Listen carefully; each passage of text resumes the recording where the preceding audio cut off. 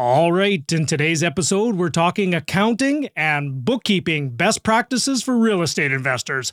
Let's go! Welcome to the Russell Westcott Podcast, helping real estate investors like you acquire the inspiration, knowledge, and skills that you need to start, grow, and scale the real estate investing portfolio of your dreams. Hey gang, how's it going? Russell Westcott here. So hope you're having yourself a wonderful day. And if my notes serve me correct, what is this? Episode 114. So if you've been around since the very beginning, thank you very much. I am honored to serve. I'm honored to help. We're just getting rock and roll. We're actually coming up, if I look at my calendar, we're actually coming up on the 2-year anniversary of the launching of this podcast. So if you listen to every single episode right from the very beginning, first of all, I'm sorry for your ears are probably very sore. And I'm sorry for all the crappy dad jokes. And I'm sorry that you've had to endure the torture test. You've passed the test. You have endured all the way from the very beginning to up to now, and you have passed the test, and here's your reward. Episode 114. So guys, first of all joking aside, I just wanted to spread some love, spread some thank yous, spread some gratitude, spread some joy. I'm blown away each and every day that I get feedback. Each and every day I get some reviews or a email note or a conversation with somebody. I'm just honored to serve is truly the best way I can put it. And, if I look at my notes here, I think we're just releasing this one. Should be just coming out on the heels of just past Father's Day. So for any of you that are out there, if you're a father or play a father's role or are a father's role or the upbringing of the children and things like that, whether you have a father or you are a father, just wanted to just wish all the fathers out there happy Father's Day. And I'm not sure if Dad listens, but I hope he does. So happy Father's Day, Dad. Love you. Had a wonderful conversation. Lots of laughs yesterday in our conversation. And I'm looking forward to coming out this summer to see you and, play around the golf. That's one of my favorite things to do with my dad is just get on the golf course and, we're out in Saskatchewan. You're trying to, not get blown away by all the wind, and you're trying to swat away the mosquitoes. Often we in golf in Saskatchewan, when mosquitoes are out, you call it whack something else. Put in a swear word there, but you're trying to swat the flies. It's swing, no follow through, swat mosquitoes. Okay. So with all that being said, I'm missing the homeland. I'm missing getting back to Saskatchewan, and I'm hopefully going to come out there this summer again, and maybe we'll get together, maybe a meetup group. Maybe we'll get some investors together and break some bread, have a drink, maybe have some nachos, maybe a beer or two, maybe a Pilsner or two, since we're going back to Saskatchewan. Okay, guys, so I hope I got your attention with the opening teased for today's episode. Now, this one's going to be a 2-part episode.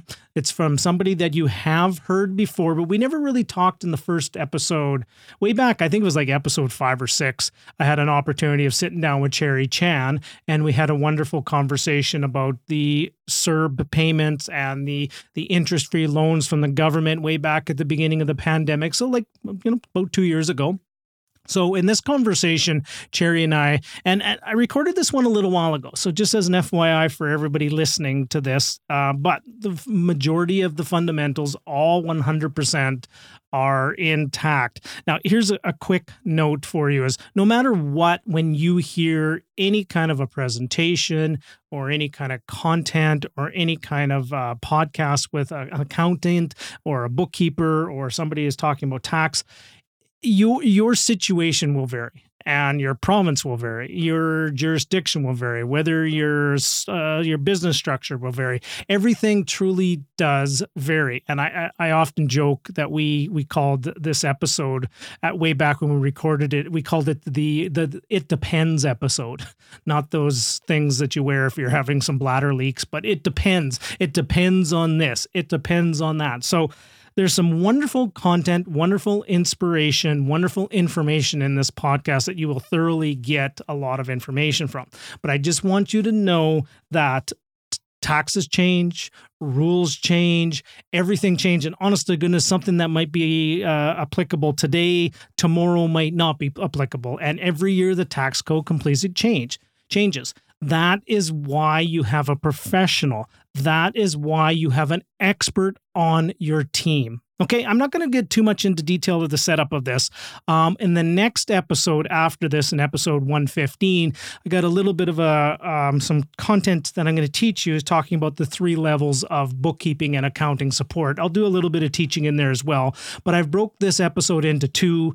When you're having an accountant conversation, it's deep, it's very meaty, it's very rich, very heavy rich in the materials that we cover. And sometimes after about a half an hour, it's almost like Charlie Brown's teacher, wah, wah, wah, wah, wah, wah, right? The old Charlie Brown's teacher complex. So I don't want to fatigue your earbuds too much with too much tax and accounting conversation. So I've done you a solid and I've broken it into 2 parts. Okay, but in this one, just for some context in here, we talk about how to organize your life and organize your paperwork. We talked about some of the simple and easy to implement systems that you can put in place, especially when you're starting to report to capital partners. We talked about reporting. We talked about when you should report to CRA, when you should report to your partners. We talked about some differences between the income, the P&L statement, and the capital cost items, and so much more. So with all that being said, please help me welcome to the next 2 episodes, Cherry Chan. All right, everybody, welcome back to the interview series. I'm here with actually someone who I've known for a long time, or have known of for a long time, but we officially probably just met this past weekend for the first time. Yeah, that was the first time we met. Officially met, yeah. Right? Yeah. So before I get into too much, I'm trying to keep this intro really short. Everybody, this is Cherry Chan. Cherry, welcome. Yeah. Good to see you. Good to see you. So guys, as you know, through this interview series and this module that I'm building, I call it like operational excellence. Yep. Right? I want, treating it like a business. And my goal always is, if someone came to your office to take a look at what's going on behind the scenes, behind the curtain, the wizard behind the curtain, and what would they see? Would they be horrified with what's going on, or would they actually be inspired to give you invest $1 million with you? So Cherry is I guess the best way to describe it is you're an accounting superhero, really, when it comes to that. I've heard so many wonderful success stories. Oh, I love that term. I've seen some of the blog articles you've written, and they are just so on point, specializing with real estate investors. Yep. So we have a long thing of what we're going to get to, but in order to get some context, why don't you just maybe share with everybody some background story of who you are and your experience with real estate, and also maybe how did you get the bug of accounting, and also how you help people. Maybe start there. Awesome. Hi, everybody. My name's Cherry. I am a chartered accountant. I work specifically with real estate investors. The reason why I started this whole accounting practice is because I found that there is nothing out there that specialize in simplifying the Income Tax Act to help real estate investor. And because I'm also a real estate investor myself, and I also have joint venture partners myself, I want some easier solution out there. And that's also why I am doing the blog post, to explain, to simplify things for everyday investor. Yeah, really, I guess you demystify accounting for real estate investors. Yeah. And it's one of those things, as most investors, they get excited about the deal, and they get excited about buying properties, and they get excited about the raising of the capital because they're entrepreneurs and they're ideas people and things like that.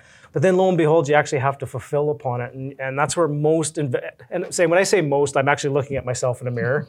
I stumble and I fall in the whole operational excellence to make sure that everything is taken care of. And when it comes to money partners, I've heard this time and again, the first step to a problem coming down always comes down to the books. The numbers. The numbers, the books aren't being kept up, things aren't up and running, and partners are going, why haven't I received my statements? That's usually the first sign that there's some cracks in things that are happening. So our goal, guys, is to help alleviate that for you. So, we can enter this conversation. This could almost be like a 10 module part, even in itself. Oh yeah, absolutely. So why don't we start the conversation here? I think bookkeeping and accounting really comes down to being organized. Yep, absolutely. So what would you say is some of the challenges you see of investors coming that are unorganized? And maybe we'll talk about some really good tips on to be organized within our office and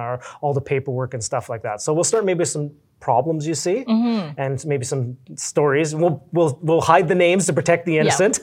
And then we'll talk about maybe some best practices. So timely, this whole interview thing, it's really timely because I just took on a real estate investor. He's grown his joint venture portfolio from 0 to 20 properties in under 2 years. Wow. And he was doing great. The challenge maybe we can start with there because it's a great example. The challenge is that there is no separation of bank accounts. He's the one that's responsible to collect all the rent, and he deposits all the rent into his own corporation account. So he's doing the property management in essence too, yes, right? Okay. Yes, absolutely. He does everything, and he deposits all the rent check in his own bank account. Every month, everyone is chasing him for money because the mortgage and all the other bills are being paid for in the money partner's account. I'm not sure money partner is the term that you use, but the money partner's account. So I use typically real estate expert and money partner. Yeah. So then my client is having a hard time keeping up. There's 20 properties and he's in the acquiring mode. He's like, every time he talks to someone, that person would probably become a partner. And so he keeps growing and growing, and there's no system built in the back end, and there are receipts everywhere. His bookkeeper is chasing him, and he has no time because he's an entrepreneur. He's a visionary. He's out there getting business. His mind is growing the business, and there's no one can keep up with him. And so these receipts are lying around, and he doesn't even know what they're for. And he keeps paying the investor based on essentially just an estimate. Oh, wow. So we know the mortgage payment, we know possibly the property taxes this amount, and we deduct all that, and then we pay them. Wow. That's how he structured everything, and we are just playing the catch-up game. And then we will then sit down and essentially do a JV structure and help him to get to where he's supposed to be. Okay, well, I know as soon as you mentioned the term receipts everywhere, a lot of people watching this right now, they probably just had one of those, ooh, she's looking at my office. Right? So guys, it's okay. It is where it is. We are where we are, and some of you going, yeah, she's talking my language. Some people just pride themselves on being organized to the nth degree. Right? Oh, yeah, absolutely. I know my wife 100%, that's her thing, is everything has a place and everything in its place, and it drives her nuts when it's not. And I'll be honest, I make a mess with things, and my wife is sometimes left to clean it up, and sometimes it causes issues. It causes some anxiety, and it causes some the polite way of putting, some heated discussions. Oh yeah. so I hear you guys. We're all in the same boat. So okay, so let's use that one person as a case case study. So in one avenue, a success. Couple years, 20 properties, raised a lot of money. Absolutely. On the outwards looking in, that's a success. But if you actually look behind the curtain, it's probably, it's a little bit of a mess. Oh, absolutely. Okay. So what steps are you taking with that person to help them get themselves organized? So what would be walk me through the steps that you're doing? So the number one thing that we always recommend to our clients with a joint venture partner is to set up a separate bank account. Right. So you don't have to go to the degree of setting up one bank account per property, but you could go into the degree of setting one joint venture account, one bank account with joint account with your joint venture partner. Right, so one account per partnership in essence. Okay. Absolutely. Do you have a favorite bank account that you like to use or recommend, or is it just kind of the personal choice? Are there ones that are more friendlier than others, or do you have a choice? I am super busy, so to me, time is value. So to me, it has to be one bank, the bank that I always bank with. Okay. So then I can do the transfer just by clicking a few buttons myself. So one bank, but then within that one bank, you can have multiple accounts. Exactly. I know Royal does that. There are many different banks that do those kind of things. So for me, brilliant. For me, it's just Scotiabank. I use it. Right. Not that I endorse them by any mean, because they've made a lot of mistakes too. It's just for convenience sake. Right. Yeah. Okay. So first tip to get started is one bank account per joint venture partnership. Exactly. Okay. What's the next thing to clean it up a bit? Well, the next thing is to essentially transfer all the auto withdrawal. Yeah. So whether it's utilities, whether it's property tax, whether it is mortgage payment to the particular joint account that you share with the joint venture partner. Yes. So you transfer everything in there. So everyone has the visibility. We know how much money is coming out. High visibility, I'm assuming, is one of the key factor to successful joint venture relationship. Yeah, transparency, absolutely. Yeah. So then now you get everything on auto deductions, but make sure it's going out of the right accounts. Yeah, absolutely. Right? Based upon the properties. Okay, so we get all that set up. What would be a next step after that? So when the rents come in, for sure, we will set up. I personally have I use a service, and I'm sure there are many out there, but I use an app called Pluto. Pluto. Okay. Make note of that one. I'm going to check that one out myself. So essentially, they will. I send a request to my tenant to do auto withdrawal, and it costs me $1 to set that up. Okay. Yeah. So every transaction costs me $1, Yep. and I set it up once at the beginning of the term, and assume it lasts for 10 months, 11 months, because you always collect first and last at the beginning. So you set it up, and then you can set it and forget it. Every month, on the second or the third, you get an email from Pluto saying that, well, we got your money. Nice. Those are nice emails. Or those are nice you can actually probably have a notification on your phone. It is nice when you're sitting there and you get a ding, oh, just got some money today. Exactly. So then they also put it directly into your bank account for you. Obviously, you have to be careful when you have 20 joint venture properties. You may have 10 joint venture partners and you have 10 bank accounts. So be careful which bank account you're setting up these automatic. So just a little bit of time and attention and intention up front. Yep. Okay, so you've got this case study, you've got them now organized, a little bit more organized, and you've got all the outgoing taken care of on as much as auto as you can. Then you have the incoming now taken care of through automation. What would be a logical next step to get that person up and running, to get them running smooth? So the next thing is to, right now we're working on it, but the next thing is to make sure that you have a proper, to me, it's online bookkeeping system, but you can also hire a bookkeeper. We do the online, we use online QuickBooks just for the fact that it could sync to your bank account directly. So when you do that, you can reconcile your bank account on a monthly basis. So to a certain extent, I would say 80 to 90% of your ins and outs are already done. Once you reconcile your bank account on a monthly basis. Okay, so now you've got everything taken. Now you're setting up the books and you're setting up the record keeping. Exactly. So that's the next. So then what about what would be a next step after that of getting someone? So now, these are the bare bone. Right, and then that's bare minimum. Yeah, bare minimum.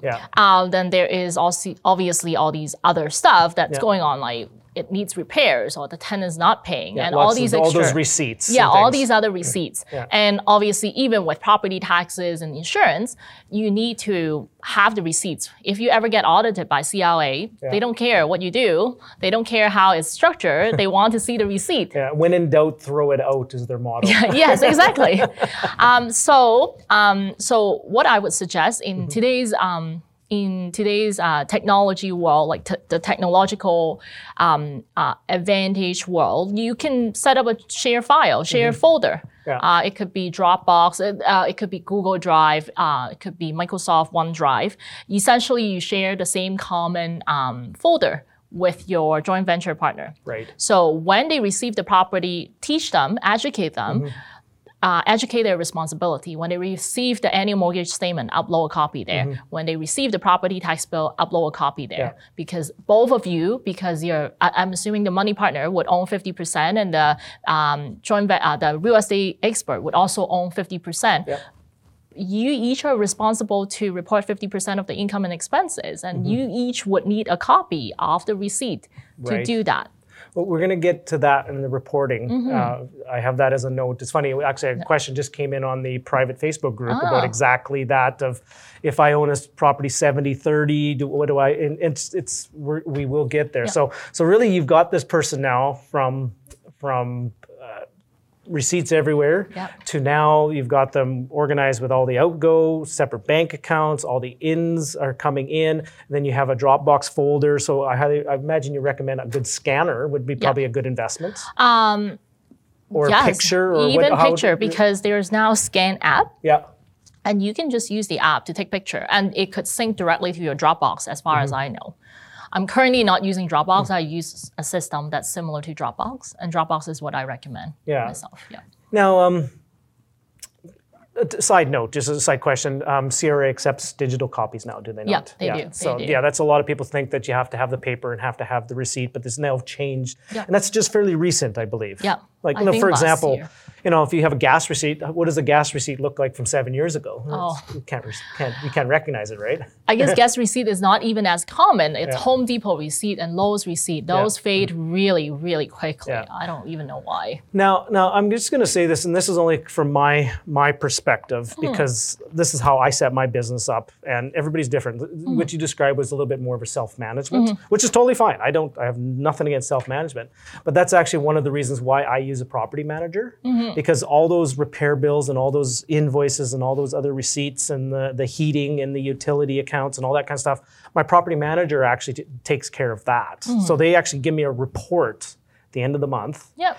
And all I have to do is to my bookkeeper is here's the report and here's the bank account. Yeah. And truly with 7 memorized transactions, Yeah. one push of the button and almost your books are almost done for the month. Absolutely. Right. So the key here is set up some sort of system between your property manager and your bookkeeper and yourself. And again, in today's technology, everything is on the cloud. So you would want to set it up on the cloud so you can access it, your bookkeeper can access it, and your property manager would know where to send it to. Yeah. And you're good to go. Now at the end of the day, that comes at a cost. Of a property manager, it's a cost. Absolutely. So I'm not advocating one way or the other. All I'm saying is understand how much time you have. Like a person with 20 properties. Yeah. I don't know if they have a full-time job or if they're just, this is their full-time business now. Or, it's his full-time business right now. Yeah, so he may have time. But here's the thing I would challenge with that person if he was sitting here is I say, maybe what is being left on the table of opportunities if you're doing all this? Oh, absolutely. Right? Or just the mess. Sometimes you have those messes that just sit there, that just weigh on you, that you have to get to, and it takes up emotional energy. Yeah, right? And I guess the worst conversation that I could have with any of my clients is that once my staff do all the books and there's a bunch of ins and outs, and we sit down across from the clients, and the clients he doesn't know what these ins and outs are for, and then it would be too late because it happened 2 years ago. Oh, yeah, and nothing, guys, what we talk about all the time with money partners is it's the trust, right, is one of the most important. And remember, they're investing in you, they're investing in their trust in you. And all it takes is, for them to ask about 3 or 4 questions. And if you feel like you're scrambling and just don't have the answers and you're not on top of it, it just slowly just starts eroding the trust and things happen. Yeah, absolutely. Right, okay. So I think to suffice it to say everything we've talked about, it lands, everybody goes, I know I should be doing it, I know I should be doing it, I know I should be doing it. Yeah. It's one of those, yeah, okay. But sometimes we don't do it. What are some of your tips in order to help us get organized with the receipts, is it just a matter of just setting aside the time or just making it a priority? What do you tell people to do if somebody just says, I just can't do this, I can't organize myself to do it? If you can't, as a minimum, you need to have an envelope. Okay, and it's as simple as it gets. So you envelope and a pen, I would say. Like if you go to Home Depot and you pick up a few things for one property, write it down for that property's address and put it in the envelope. And at the end of the month, pass it on to a bookkeeper. Hire out. Right. You don't have to do everything all by yourself. And I think right now I'm listening to the book E-Myth. Michael Gerber? Yeah. He talks about that all the time. You can't be everybody at the same time. There are so many roles in your business, and your goal is to grow. Yes. And you just cannot do everything. So what does a typical bookkeeper service run type of thing?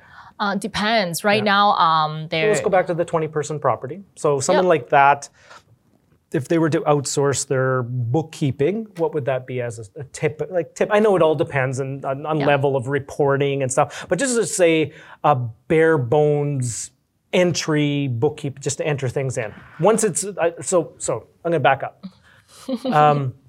You must have it professionally set up. I think we need to address that. Yep. Because that's one of the biggest mistakes I made. And here, understand this, I have a Bachelor of Commerce. I even have- So you understand numbers. I actually did a lot of accounting, and I have a marketing, finance, and general business degree.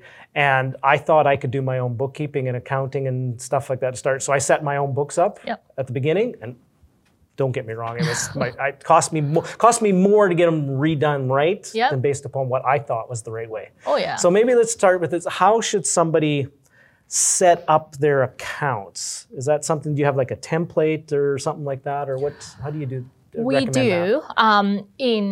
Well, I can only speak from the software that we are currently using, which is QuickBook Online and QuickBook Desktop. The way that we set it up is that we would have we would track income and expenses per property. That's how you should set it up because that helps you to report to your joint venture partner later on as well.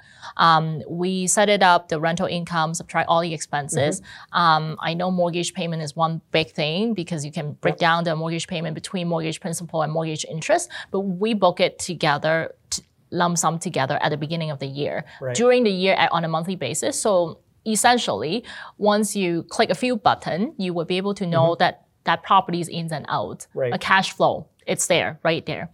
And then at the end of the year, we will do an adjustment to adjust the principal to the liability side.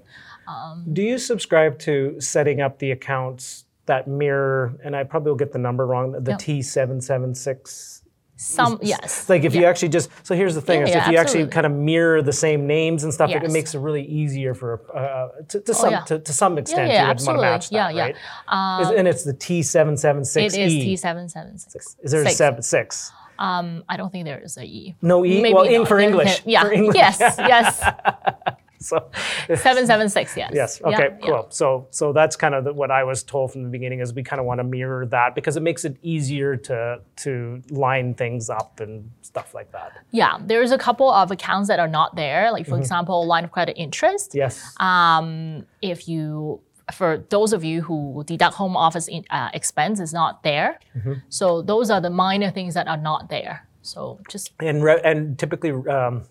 Renovations isn't typically there as well. They have a maintenance line, I believe, a maintenance line, but and that's we can honestly get into the whole conversation about capital costing versus repairs and maintenance too. That's another. We'll get into that for sure.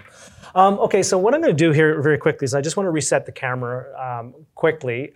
Truth be told, I forgot to turn the screen out that shows me the time. So I hope we haven't run out on this first segment. So we're going to come right back here with Cherry Chan, and we're going to keep diving into this next segment. We're actually going to get into some best practice. So we've got everybody kind of organized right now. This next segment, we're going to talk about some best practices of reporting to your money partners. And we've started that conversation already, but we're going to talk about some reporting to money partners and then also reporting to our other stakeholder being Ottawa. CRA. Yeah, CRA. Okay, CRA. So we'll be right back. Hey everybody, sure hope you're enjoying today's episode. Just wanted to take a quick pause to today's show and share with you a key real estate team member to help you grow your real estate portfolio. When it comes to funding your income properties, it is critical to take a strategic approach versus a traditional transactional approach to your financing. In order to grow, you will need access to capital. And if you're feeling like you've hit the wall with mortgage qualification, I'd encourage you to speak with one of the team members at Streetwise Mortgages. They've helped thousands of investors scale up their portfolios and also brand new investors get into the game of real estate investing. Book a time with them to have a custom created financing roadmap. On top of the financing roadmap, you'll receive a summary report on the best 18 Ontario markets to invest your money.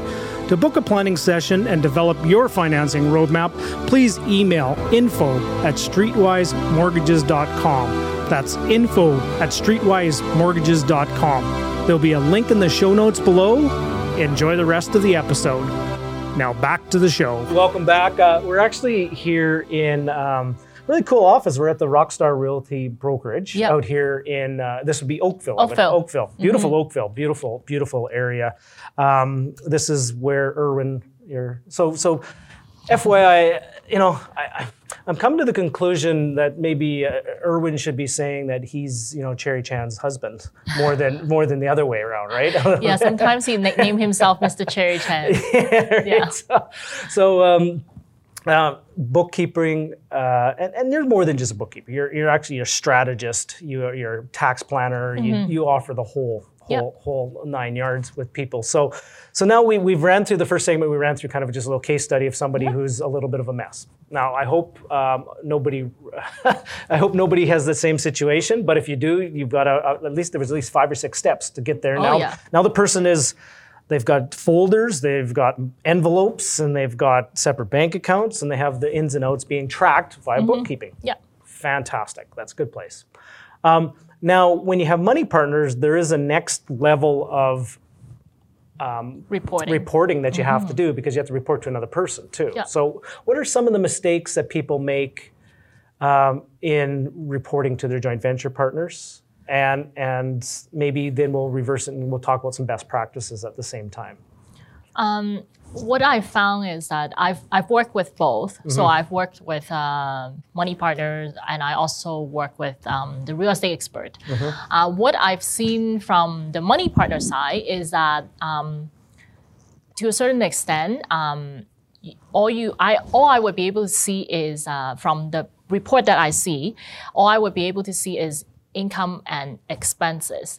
But there could be things that are missed on the income and expenses. So I would get a report from QuickBook, a QuickBook report. It could be any other accounting software, but it could be a QuickBook report, and it says income and expenses. And then where is the bank? Where is the capital improvement that you may, as the money partner also owns 50% of the property. Where is the other half? Like, where is the rest of it? Like, that's really the biggest thing that I've seen. Yeah. And would you agree, one of the big challenges a lot of people see is a lot of people mistake cash flow versus a P&L. Oh, that too, yes. Right? Because if you look at just the bank, that's just the cash flow, right? Cash in, cash out. But then when you look at the P&L at the end of a year, it's going, well, what the heck? There's a lot more profit here than what showed of cash flow. Oh, that too, absolutely. And what is that? What's typically the differences there, right? Well, number one thing is obviously the mortgage principal, mortgage payment versus mortgage. What you can actually deduct. So you can deduct mortgage interest, even though you're making a mortgage principal plus interest. It's usually a blended payment in Canada. So your cash flow would naturally be smaller than what your net income would be. Right. Now the second difference, and then the unfortunate thing is we pay tax on the P&L, on the income, not on the cash flow. Unfortunately. And then the second difference is that if you have a huge rental and you think, oh, I spent so much on the property, there's so much expense, I must be getting a huge refund. So don't worry, I won't file tax on time. And that's often a mistake, because a lot of the expenses may not be deductible as you think. Right, they're a capital improvement. Let's talk about that then, because we've mentioned it about 3 times. What is the simplest way you can describe capital improvement versus now, is the terminology current expense, or is that the correct term? Okay. What's the best way to describe that? I can tell you already, as a real estate investor, everything's a current expense, right? That's our first default position. Everything's an expense. Yes, 100%. But that ain't true. Right? So what's the professional's opinion on that? The right answer is actually 6 criteria on CRA's website. Do tell. But I'm just going to simplify it using example. I think it's the easiest. We're in this conference room and we have carpet here. Okay. So if you are replacing carpet with carpet, generally speaking, it is a repair. Okay. So replacement with the same quality stuff is a repair. Up to the original standard of material type. Yeah, absolutely. Yep. Now, but then there are exceptions. Of course. CRA doesn't want to make our lives easier. Now, the carpet that you replace for a brand new house not brand new house, a resale home that you just purchased, and you want to fresh it up before you rent it out and attract better tenants. That's all we want to do. The money that you spend on getting the house ready for rent, whether it is replacing the carpet, repainting the wall, those would be considered capitalized items. Right. So you've it's not current in essence, expense. you have improved the quality of the property more so than the original state it was in. Yes. That's the way it was described to me. And guys, that's why I talk to very smart people on these things, because left to our own device, we'd make bad decisions. It's really complicated in a way that they also look at the timing. Some people would come to me and say, like, can I just not do any repairs at this moment and do it between tenancy or after the tenants start living there? Like, yeah, that could be one way to look at it. You can do your replacement of carpet like a year in. So really it comes down to the intent, right? Yeah. Intent of, are you replacing it to the standard that it was before, or are you upgrading it to? But then does that get really complicated? That, okay, let's say we'll use the carpet analogy. That, let's say we're going with a premium vinyl plank flooring. Yeah. Do I get to write off as an expense what a carpet would cost, and then the difference gets capitalized? Or? No, creative, thanks. Well, I get those questions all the time, especially from my husband, by the way. But no, unfortunately, you will have to capitalize the whole item. Right. Now, what is capitalizing? What does that mean? Like for somebody, maybe everybody's at different levels, right? Some people really, really know what it means. Some people might be just, I've heard this term, but I'm not sure. What does that typically mean? So I have to explain it in a little bit more detail. Yeah, please, take your time. Because it's a little complicated. So the way it works is that, let's just go back to repairs. Okay. Now, if it is something that you consider as repair expenses, replacing the carpet with carpet, you spend a few $1,000s on it, you expense it, and it's in between tenancy, you didn't get the house and just replace it. So it's purely 100% repairs. Right. The tax impact on it is that you will report the write-off against your income, dollar for dollar. 100% in that taxable year. Exactly, in that year. So if you report in your personal name and if you have a loss, that loss goes against your employment income, whatever it is, and it can trigger a tax refund based on your marginal tax rate. Right. Now, let's come back a little bit. That's repair, 100% deductible. Yeah. That's why all real estate investors want everything to be repaired. Exactly. Now, if you are talking about a joint venture for long-term buy and hold property, so it's considered an investment. In tax term, is considered capital property. Right. Now, when it is capital property, CRA allows you to depreciate the property, which we will get into in a little bit. Now, so if it is a capital property and the replacement of carpet with vinyl plank floor, now it's improvement. So improvement means that it has to be added to the cost of the building, added as part of your capital property investment.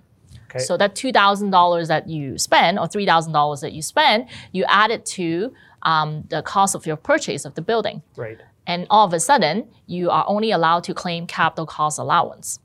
Right. So just just using round numbers, let's say we bought a $400,000 place, and it was on the books at a purchase price of $400,000. We put $5,000 worth of premium vinyl plank flooring. Then now the purchase price of the property is now $405,000. Yeah. That's the tax cost. Okay. Now, let's not get into capital cost allowance, my bad, but let's get into the tax impact. That $405,000, it's not like it's not deductible, it is deductible. But when you sell it 5 years from now for $505,000, then the difference is the gain, the profit that you make, $100,000, only 50% is taxable. Right. So, which on the reverse, if you look at it, only 50% of your $5,000 that you spend is deductible. Right. I don't know if that... Yeah, that makes 100%. So that's why a lot of people in the rental properties, things will typically improve it just before they sell it. Yep. Typically. Yep. Right?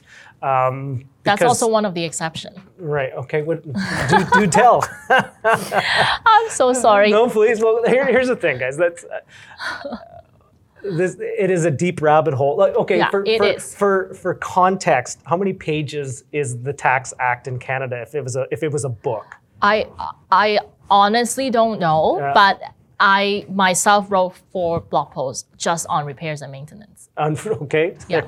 It like each blog post is about 1,000 words long. Yeah.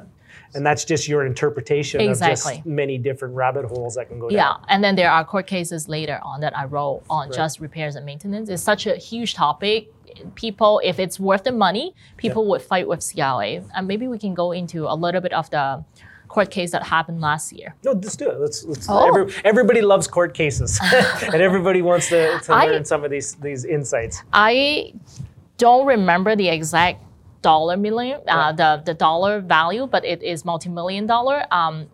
A large real estate investment company deducted a roof repairman as a repair expense. It's multi-million. I think it's around $3-4 million as a one-time expense. Okay.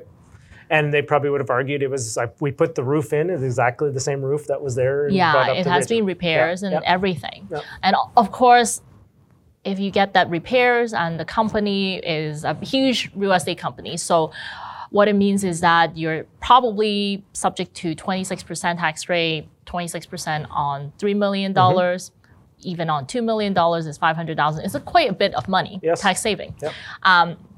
So CRA comes in and say, hey, this is not repair. This is a capitalized item. Whatever CRA doesn't like, obviously, they're going to go to court. Yep. And because the money at stake, the taxpayer can afford to go to court with CRA. Right. And they subsequently won this case. Okay. Yeah.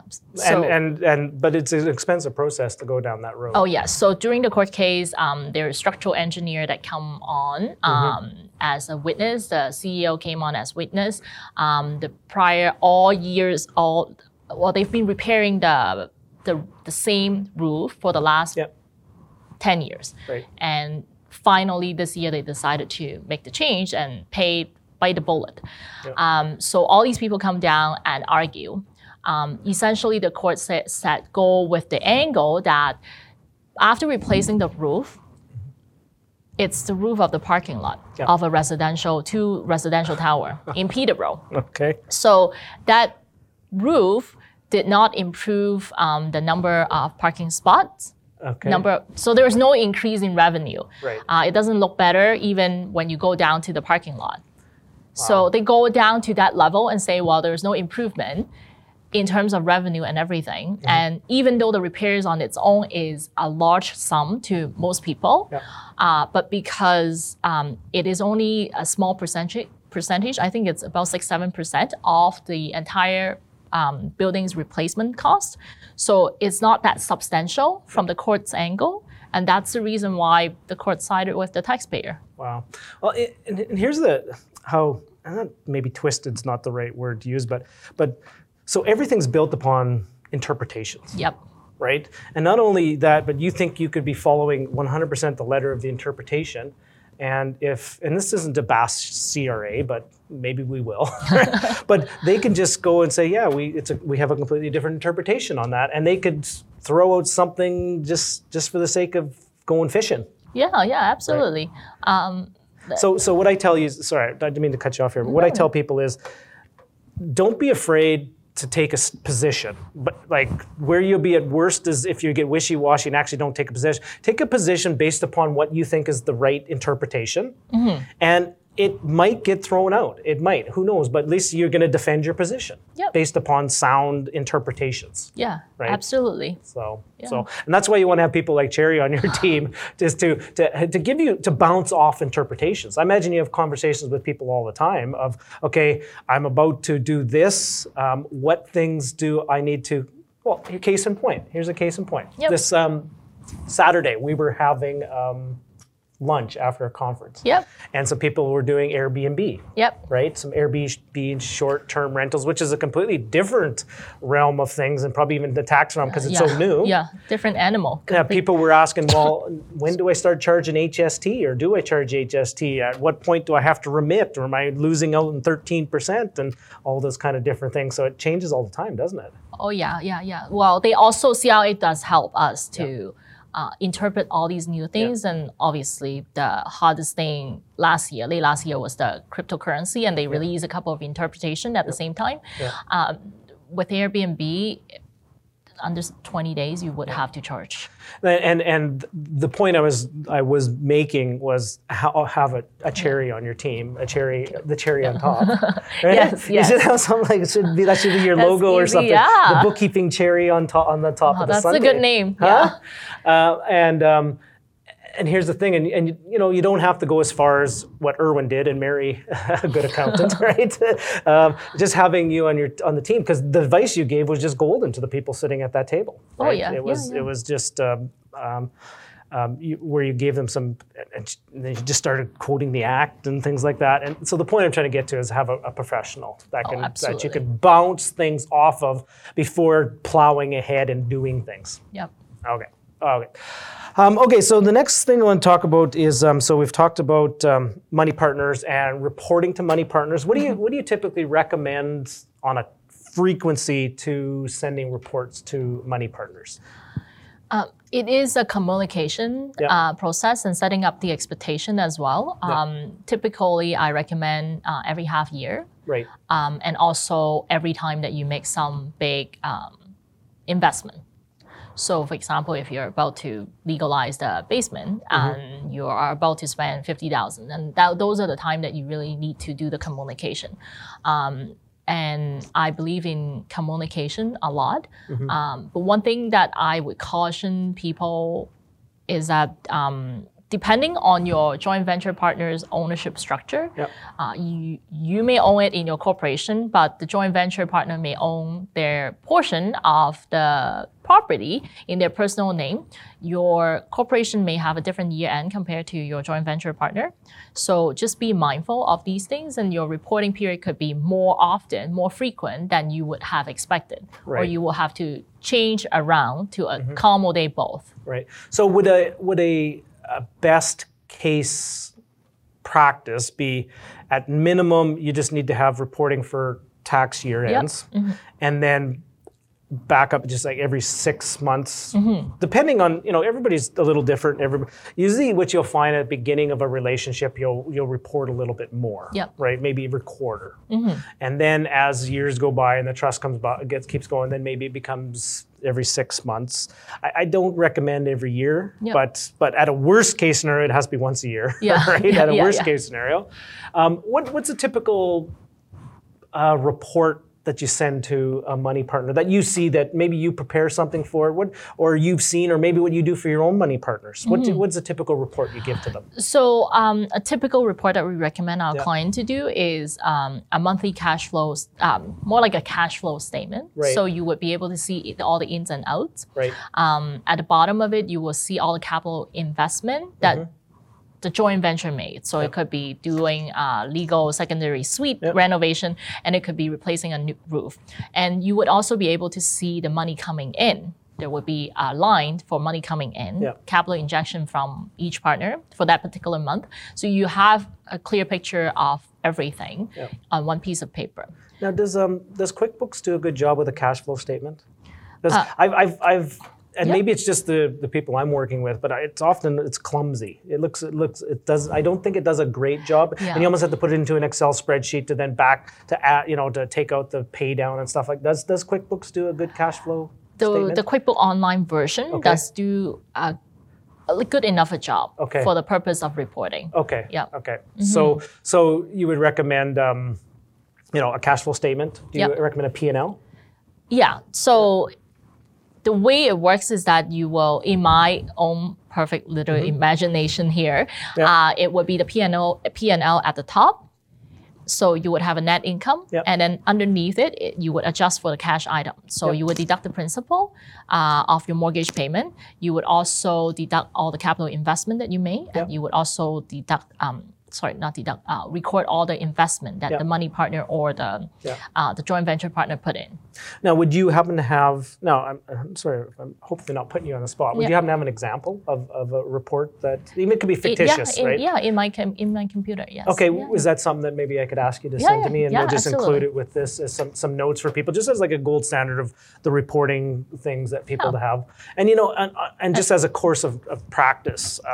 I highly recommend that you include some other things in there, like the performance of the property, some of the demographics, and some of the economics, and and it could be a 2-3 page document at most, right? Yeah. The second part of it would be your purchase. So for an accountant, I'm purely speaking from an accountant point of view. But you're also a real estate investor very heavily too, right? Yes. So I would also have a reporting on keeping track of the capital cost that we mentioned earlier, because it would come in handy when you need to sell your property, when you are selling your property from your personal name to the corporation's name. So those are the information that we would also report in. So when you do a capital investment to legalize a basement, that's $50,000 gone. It should really be reported as an addition to your building. Right.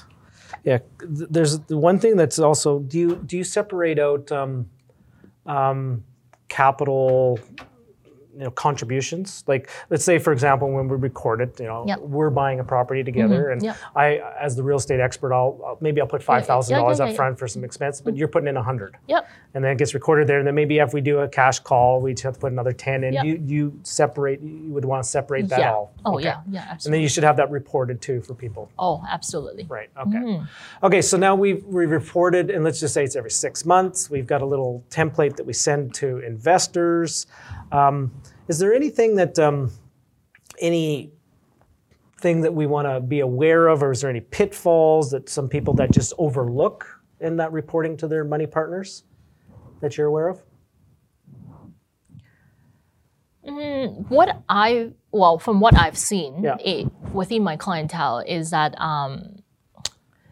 the reporting generally does not include from an investor point of view, if I'm the money partner, I would want to know, hey, if I were to sell the property today, or it has appreciated for this much. Right. So more of from an investor point of view, whether there's return on investment, because you have a cash invested. So if I were to sell. So really, and I know accounting software doesn't do a good job with balance sheets. No. There's an accounting balance sheet, and then there's a marketing balance sheet, right? Because typically you don't on the accounting balance sheet, you don't record what the value of the property is. No. Right? We record only at the purchase cost. At the purchase cost. And it's silly at times. and it doesn't do a good job. So really just a small Excel spreadsheet with just estimated value, less, mortgage, less investments in. 50-50 split. Here's your return. Here's my return, and return steady as she goes. Exactly. Right. Okay. So those are fantastic things as well. So, okay. So we're going to talk next about. Some people might think arguably the more important stakeholder in the whole thing, and it's the tax department. Yep. What are some of the things that people get tripped up when reporting this with their money partners, and then eventually doing taxes at the same time? Maybe I'm going to ask the question differently. I'm going to do this as an example. So we own the property again, 50-50. Do I give you a statement that has 100% of the ins and outs and things like that, or do I just give you 50% of the statement? How do you report it as the money partner, and how do I report it as the real estate expert? Okay, so let's just assume that we're talking about traditional deal that I put all 100% in, and you are the real estate expert. But where each would entitle to 50% of the ownership. Yes, we have a beneficial interest of 50% each. So I would, as the money partner, I would report 50% of the income and expenses, and I also own 50% of the property. So I would also report 50% of the property in my tax return. Okay. So should I give you a spreadsheet that gives you the 100% and then do a deduction of 50 and then you just take the line that says 50? I would give both? Get both. Yeah. I would, to be honest, I would just get the 100%. Okay. And make sure that you also submit the joint venture agreement with your to your accountant when they do your tax return, and make sure that your accountant is aware of the other ownership interest. In the software, all we do is that we take 100% on the property, 100% income and expenses, and we recorded that I have a money partner that owns 50%. Yep. So we would be able to take out the 50%. Okay. Is it just, now that was a 50-50. If it was 70-30, is that the exact same? Yeah, exact same thing. Process? Yep. You see, I'm already taking 70%.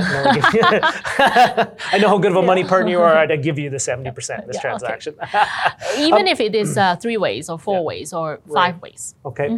Now, let's say you use the line of credit to invest in the down payment, and you have that expense of the line of credit. Do you then add that after the fact, like to your taxes? Yeah, obviously it goes back to the agreement itself, right? In some agreement, the joint venture on its own, so the 100% would reimburse the line of credit interest. Yeah. Some of them don't, a lot of them don't. If that's the case, then the money partner investor needs to be really careful, because some accountant would deduct it as the 100% expenditure, and the software in itself would take out 50%. Right. When in effect, the line of credit is 100% deductible in the money partner's personal tax return. Yeah. So that got to be something that they pay attention to. And I will have that conversation. And guys, you probably will have that conversation if a money partner is using a line of credit. They'll maybe say, can you pay the interest on the line of credit? And I said, well, first of all, it'll depend if the cash flow of the property can even do to consider it. But just understand that if that's the case, I, as the real estate expert, will actually get 50% benefit of that. Yeah. Right? Because right now that's your investment. And if the property pays for it, I actually will get the deduction. I get a deduction on that. And where you could take, it's 100% yours potentially. Right? Okay. Third party ownership. So ownership position. So you and I own a property together. You're 100% on the title as the mortgage, as the hold the mortgage and the money partner. I'm the real estate expert. I'm not on title. So I don't have I'm not on the legal title. But we have a beneficial interest, a trust agreement that says I actually own 50% of this property. Does that still the same things apply? Or is that a little different because I'm not on title? So typically speaking, my clients would, obviously we're stepping into the legal side of things, but a trust agreement would be sufficient. And recently I just did some research on trust agreement. For those of you who does not understand what trust agreement is, I think it's civil law in Canada. They recognize something, the legal ownership could be separated from beneficial ownership. Yes, you can have two ownership positions. Yes, absolutely. And a joint venture agreement would also be recommended. Yeah, so the best way to describe it, I describe this all the time, is a lot of corporate structures do this. Is they'll buy it personally because the bank will make you sign a personal guarantee. And then after it's closed, they'll get a trust agreement drafted up that the beneficial interest will be owned by a corporate structure. No different than this, that the beneficial interest will be you and I, even though the legal ownership is you. Right? So based upon the agreement of the split. And trust agreement is 100% recognized by CLA as well. Yes. Okay. Good. Awesome. So a couple other things. So now, before we do get into the next realm of conversation, which I'm going to ask, we're going to give some thought about some of the, everybody likes hearing horror stories all the time, right? or some challenging situations. We're also going to have a conversation around disposition of assets.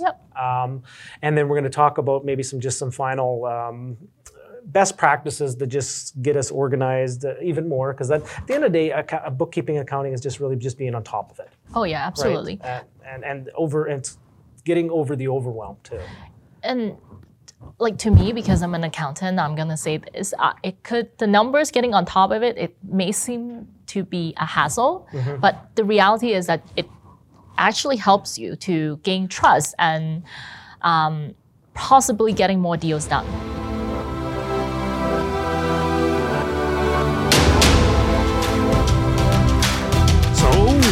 think of today's episode? This is just like I said, part one. There's another one coming. It'll come out next week with a conclusion to this conversation. So what did you take away from this? What was some of the key implementable items that you took away from this episode that you are going to, maybe you're looking at things completely different now, right? Maybe you're going to redo the way you structure your file system. There was a ton of information in this episode, and we will continue the conversation on the next one. Speaking of conversations, hey, how about that for a segue? If any of you would like to have a conversation with myself, a consultation, if you need some help getting started or need some help on a pivot that you're looking at or need some help on just making sense of what's going on in the real estate market, I still do have some consultations. Last time I checked, they still were free of charge. So if you jump on over to my website at russellwestcott.com, the big button on the top right-hand side of the page is book a time for a consultation. I would love to be able to help you move forward. And like I tell a lot of people when I have these conversations, I have all the time in the world for people that want to help themselves, people that want to better themselves, people that want more. So if you're looking for more and you maybe just need an extra set of eyes, an extra set of ears, and just something to bounce off somebody and have a great conversation about something just from somebody who's been around there, been there, done that. Been there, done that for the past 20 years and still doing it every day in the trenches alongside you. This journey of real estate investing is difficult, and it is even more difficult if you're doing it by yourself. So if you like the helping hand, if you just need to have a conversation to just see where the next step is for you, reach out. Consultations are still free of charge, and they're still available on my website. Okay, gang? And you know how we end each and one of these podcast episodes. And every day, in every interaction you have with another person, always leave them feeling inspired, encouraged, and always come from a place of love. Bye for now, everybody.